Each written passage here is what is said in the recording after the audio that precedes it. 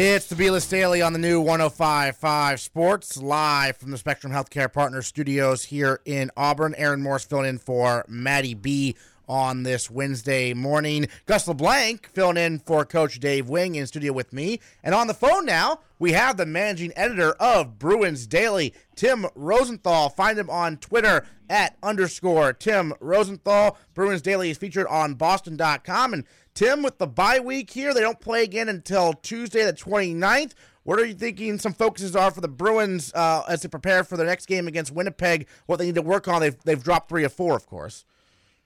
Well, they won't be back practicing until Monday for that matter, but the outlook, I don't know what's going to be because Tuukka Rask, he wants the game on Saturday, talk about Del timing. He wants the Rangers game in the first period, and it kind of faltered a little bit after that. So a lot remains to be seen. I don't know how they're going to look, but it'll be interesting to see what they look at like coming out the bye week for sure. Yeah, certainly. What were some major concerns you noticed of those final 4 games where they fell in 3 of them? Yeah, so the first significant one, as we mentioned, Tuukka Rask right. With the injury. But some of the other concerns, I mean, their secondary scoring, as much as they picked up during that win streak there beforehand, they haven't picked it up as of late, even though you saw Peter Solari go in the second line from his call from Providence. I think he did a good job there. And then, other than that, I don't think they had much of the secondary scoring output. And then they stopped the Bergeron line. The opposing defenses have found a way to stop the Bergeron line and at least keep them in check a little bit. Yes, they're getting their chances, but they still need to score a little more, I think. Brad Marchand starting to come a little bit, so that was one positive sign. And they need better goaltending from Yaroslav, plain and simple.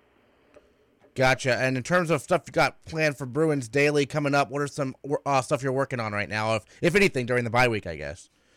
Yeah, so actually right now, since you asked me about that skid, we're looking into some burning questions for the Bruins coming out the bye week. That should be published in the next couple of days. We should have some video as well. We'll probably have a highlight poster too with David Pastrnak as well, so who's playing the All-Star game. So his first All-Star game for that matter. So that should be exciting to see. But other than that, just trying to take it easy a little bit. We're trying to rest up a little bit as well. And maybe not as much as the Bruins because of all the injuries that they've had, but we still need some time to breathe as well. I think it comes at a good time for that matter.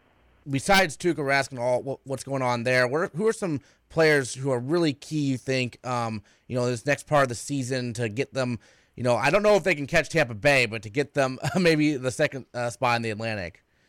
Yeah, and they're well within distance right now with that. Sure. Because Toronto is only 1 point ahead right now.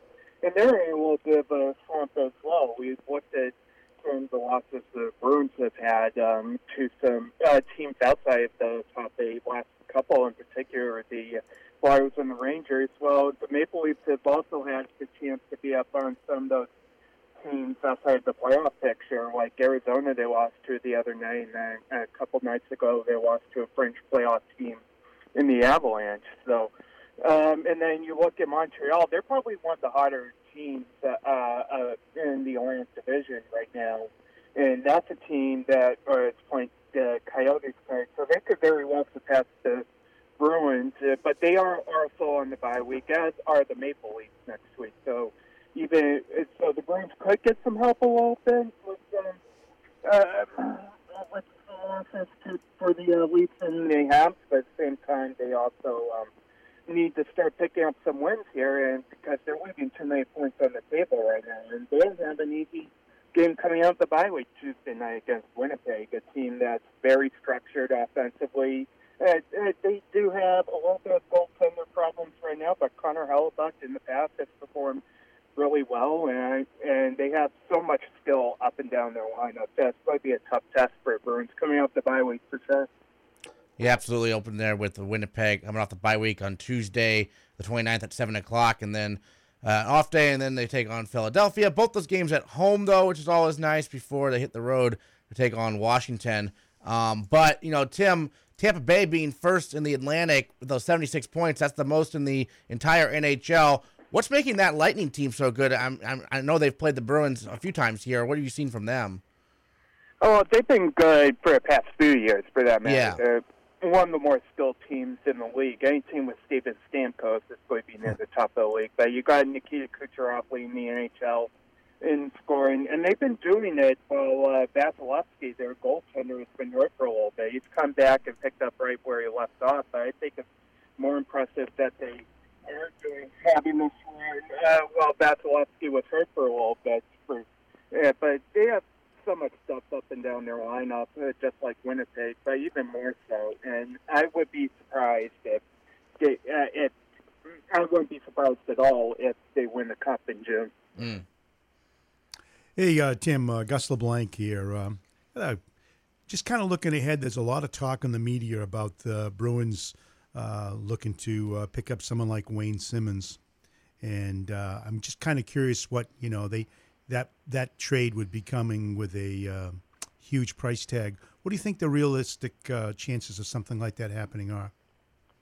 Well, I do think the Bruins are going to look into acquiring Wayne Simmons for sure. Now, yes, it might be a bit of a price tag, just given where Philly is in the standings. They kind of want to rebuild. They want to have some prospects and draft picks. I think Sweeney might be hesitant a little bit to give up a first-round pick after that Rick Nash trade last year.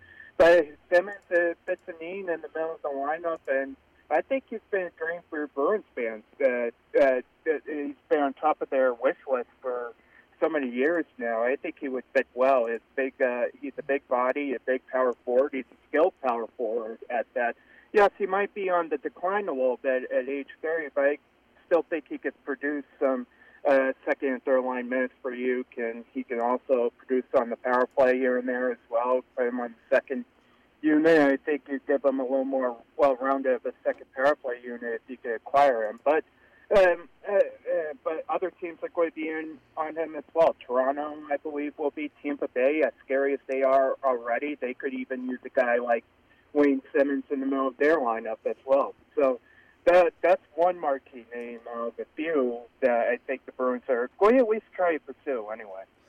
Hey, Tim, I'm curious, based on your experience covering the Bruins and the NHL in general, these 10 days between games, what are players doing during this time? Are they just going home, not even thinking about hockey, or how do they kind of keep themselves fresh enough to come back, ready to go on the 29th? Well, for one, I think some of the former players feel bad for Pierre Chiarelli right now, who just got fired a midnight firing squad after the Oilers-Red Wings game last night. But at the same time, they are definitely resting, I believe. They are scheduled to be on the ice until Monday. It's a league-mandated rule, for that matter, that they can't have any team activities during their week off. But they'll spend time with families, maybe playing some NHL 19 on the or PlayStation 4 as well. I could see Charlie McAvoy and Jake DeBrusk doing a little one-on-one there as well. But, yeah, in other instances, David Backes spending time with his family and all the pets they have, like 7 or 8 dogs and several cats in his household. Yeah, Tara probably riding around the bike in the North End now that the weather's cooperating a little bit. So, I don't know the specific details of what their plans are for the bye week, but I know they're probably enjoying themselves and getting some much-needed rest.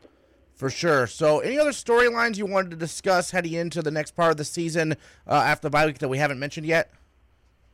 I think the one thing we talked a little bit about the second line, but keep in mind about the upgrade to the third line as well. I think they need a third line center to really make their lineup a little more well-rounded. Now, even if they get a guy like Simmons, where would he fit?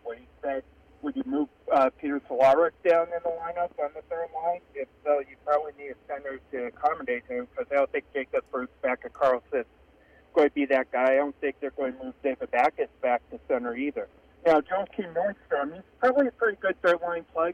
He should be back in the lineup soon. I think the timetable, he was injured in the Winter Classic, and I think the timetable for him was to return by late January or early February, so right around there. And I think we'll see this week if he's back practicing or not. But at the same time, they still need probably need another center too. They would like to have that second line wing. I think that's their biggest need. But I think third line center could be just as important because you look at 2011. We're speaking of Pierre Chiarelli again. You look at what he did to bolster that American lineup, like Chris Kelly and Rich Peverley. They weren't exactly marquee names of the trade block at the trade deadline, but they helped in the long run. They gave the Bruins a great third line during the playoffs, and I think without that, they might not have gone as far as they did. All right. He is the managing editor of Bruins Daily. It's featured on Boston.com. Tim Rosenthal, follow him on Twitter at _Tim Rosenthal. Looking forward to get the Bruins back on the ice here soon. Shortly, Tim, thanks so much for joining us here today on the B List. Hey, thanks for having me, because I don't take time off. I like the Bruins. There you have it. All right, Tim Rosenthal on the B List here on the new 105.5 Sports.